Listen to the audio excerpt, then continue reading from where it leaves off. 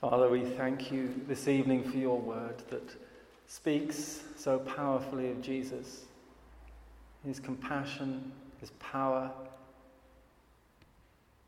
his challenge, and his invitation. We pray, Lord, that as we meditate on your word, we may indeed come alive to all that you have for us this evening as gift, that we too may rise and go and find ourselves made whole in the love of your Spirit. Amen.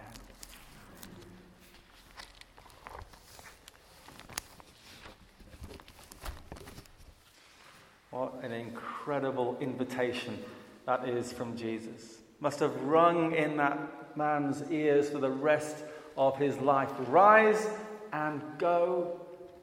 Your faith has made you not only well, the word Jesus uses is completely whole and alive and full and healed in the fullest sense of the word. It's I got a new life, a new beginning ahead. He wasn't just healed of his leprosy, but now he was to enter into the fullness of life that Jesus spoke of. Do you remember in John 10:10? Come to bring life in all its fullness. Your faith has made you well. He was walking into this new life that Jesus had opened up. And from then on he was, to coin a phrase, learning to live the life. The life that Jesus intended for him and the life that Jesus was giving him. What does that life look like? What might have it looked like going forward from there? I wonder whether he thought, now I can have a nice, comfortable, put your feet up sort of life. Now I can have a life, I'm healed and everything will be sorted. I'm going to have no problems. My family will accept me back. I'll enjoy time with my children and grandchildren and it'll just be nice. Actually, I won't have any financial worries because, we've been able to save some money. I know my family are fairly well off and, things will be just nice. I don't know whether that's the full life that Jesus quite intended when he said, rise and go. Your faith has healed you, has made you well. I came across recently a list of things that had been written as suggestions, actually, in a book collected by the staff at Bridger Wilderness Park in Wyoming. And they posted some of the suggestions that had been returned to them by park visitors. And it's interesting reading. See what you think. Would you have posted these when you'd gone in this huge wilderness park, these massive trails and mountains and all the stuff around, very rugged place? First, here are a few. Trails need to be reconstructed. Please avoid building trails that go uphill. Too many bugs and leeches and spiders' webs and nasty things like that. Please spray the wilderness to rid this area of these pests. A third one says, please pave the trails so that the snowplow can go up and clear them during the winter, so we have a nice, easy walk, and without that horrible thing called snow. Chairlifts would be a good idea. They could be installed in some places so we can get wonderful views without having to hike to them. It's such a bore, isn't it? Having to go uphill. Next one's about wild animals. The coyotes make too much noise at night, and they kept me awake. Please eradicate these annoying animals. It's like the owls up in the Brecon Beacons where I go. I think, it's that screech owl again. And then I think, wonderful to hear a screech owl at 4 o'clock in the morning. I have to remind myself. A small deer came into my camp and stole my jar of pickles. Is there a way I can get reimbursed? This is one of my favourites. Escalators would help on the steep sections. A McDonald's would be nice at the trailhead. And the best one of all, I think, too many rocks on these mountains. Well, I don't know what we might feed back as a result of going into a wilderness park. We wouldn't be quite in line with what Jesus intended if we fed back to him when he said, rise and go into this world and live life to the full. We said, actually, Lord, it's just a bit too tough. Can you just make it a bit easier for me, please? But do you really want to walk through life and miss all the dangers, the wonder, the beauty, the sweat, the tears, the challenges, the triumphs? Do you want a life like that? I sort of do, but I really don't. Do you want a Christian faith which, when prayer is asked, is quickly answered and becomes a formula for getting what you want every time? Do you want a faith where doubts are removed, where emotional wounds are instantly healed, where mystery is explained and understanding is clear, where God is safe and totally predictable?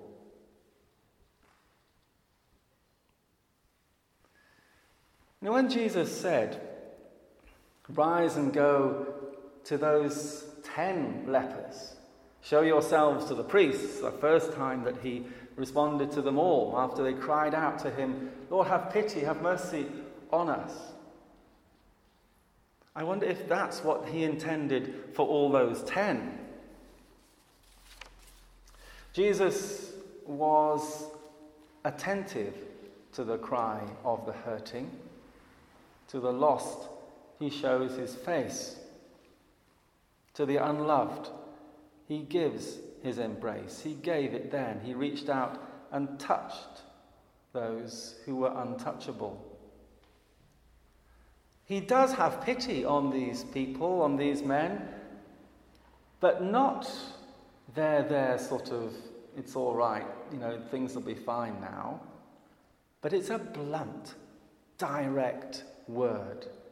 It isn't even a prayer. He doesn't pray for them, you notice.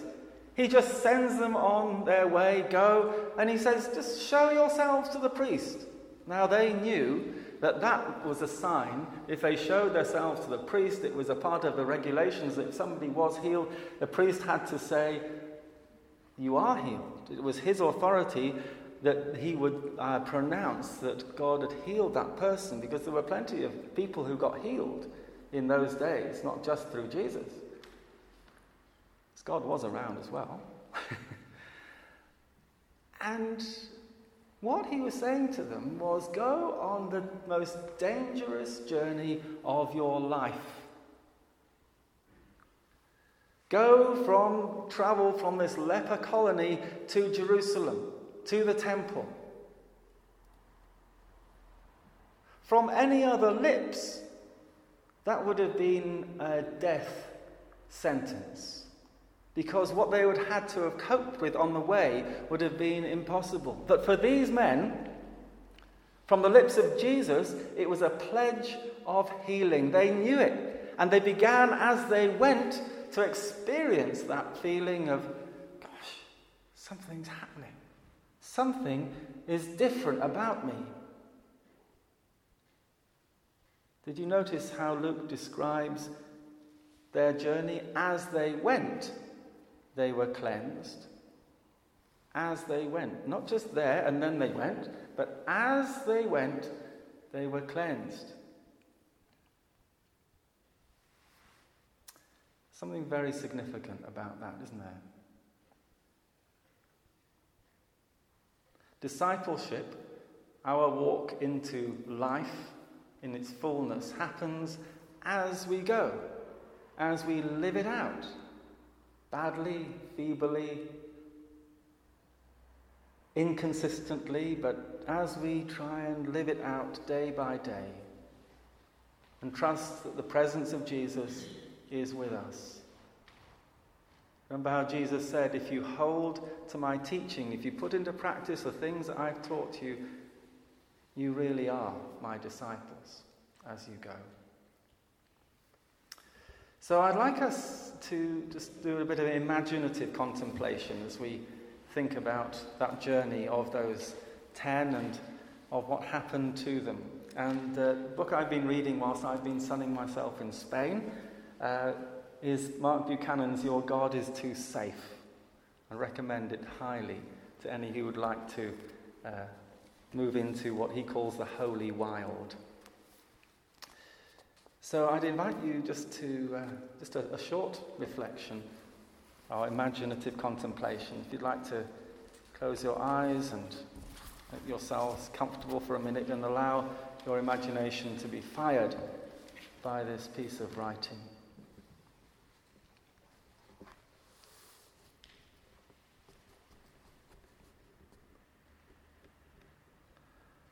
I envision it being morning.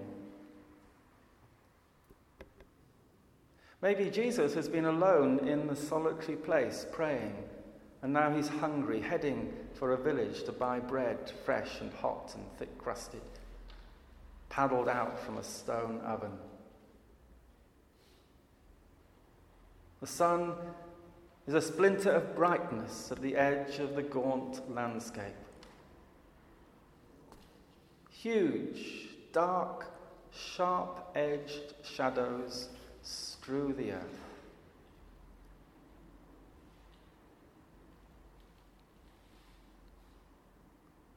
And sudden as the rush of spooked birds taking wings, voices cry out, desperate, urgent, "Have pity!"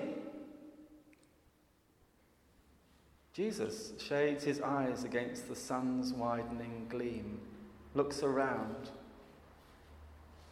When he saw them, he said, "Go." And they're off, running, amazed to be running. They feel a surge and tingle in bones and flesh that have been long dead like sticks, a dizzying, headlong flood of strength, burning and washing all at once. They could run like this all day, run and not grow weary. They look down, each of them, and see what they have wanted for so long and so badly that they've been almost afraid to hope for it. Hands and feet whose flesh was once cracked and stubbed and ashen now have ruddy smoothness, a wholeness. One counts his toes. 10! All 10! Another brushes the tips of his fingers together and thrills at the sensation that flits down his nerves. One steps on something sharp, cutting. He laughs. He felt that. They keep running. But one stops. Go, show yourselves to the priests. But right now, that seems secondary at best. One of them, when saw he was healed, came back praising God in a loud voice. He threw himself at Jesus' feet and thanked him, and he was a Samaritan. Jesus asked, "Were not all 10 cleansed? Where are the other 9? Was no one found to return and give praise to God except this foreigner?"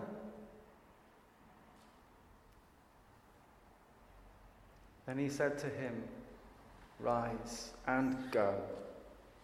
Your faith has made you well."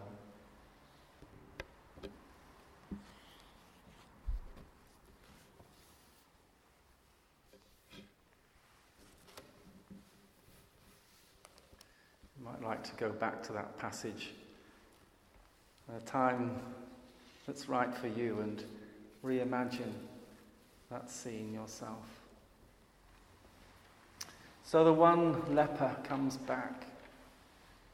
There's something more important than showing himself to the priest right there and then. That can be done at another time. Didn't Jesus say? Didn't say when, but in his heart there was something that knew that the only response to this man who had given him new life was to worship, was to praise, was to thank, to throw himself down at this man's feet.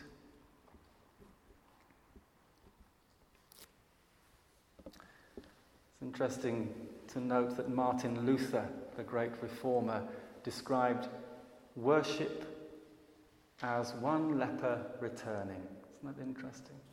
Worship is one leper returning. Maybe it's more than worship, though. Maybe that is the shape of a holy life, a whole life. Maybe worship, thanksgiving, and falling at Jesus' feet is what it is all about. Seeking Jesus, finding where he is in life, finding, returning, worshipping, which makes all the difference between just being cleansed and living out a faith that makes us well. Wasn't it Isaiah who said, "In returning and rest you shall be saved"?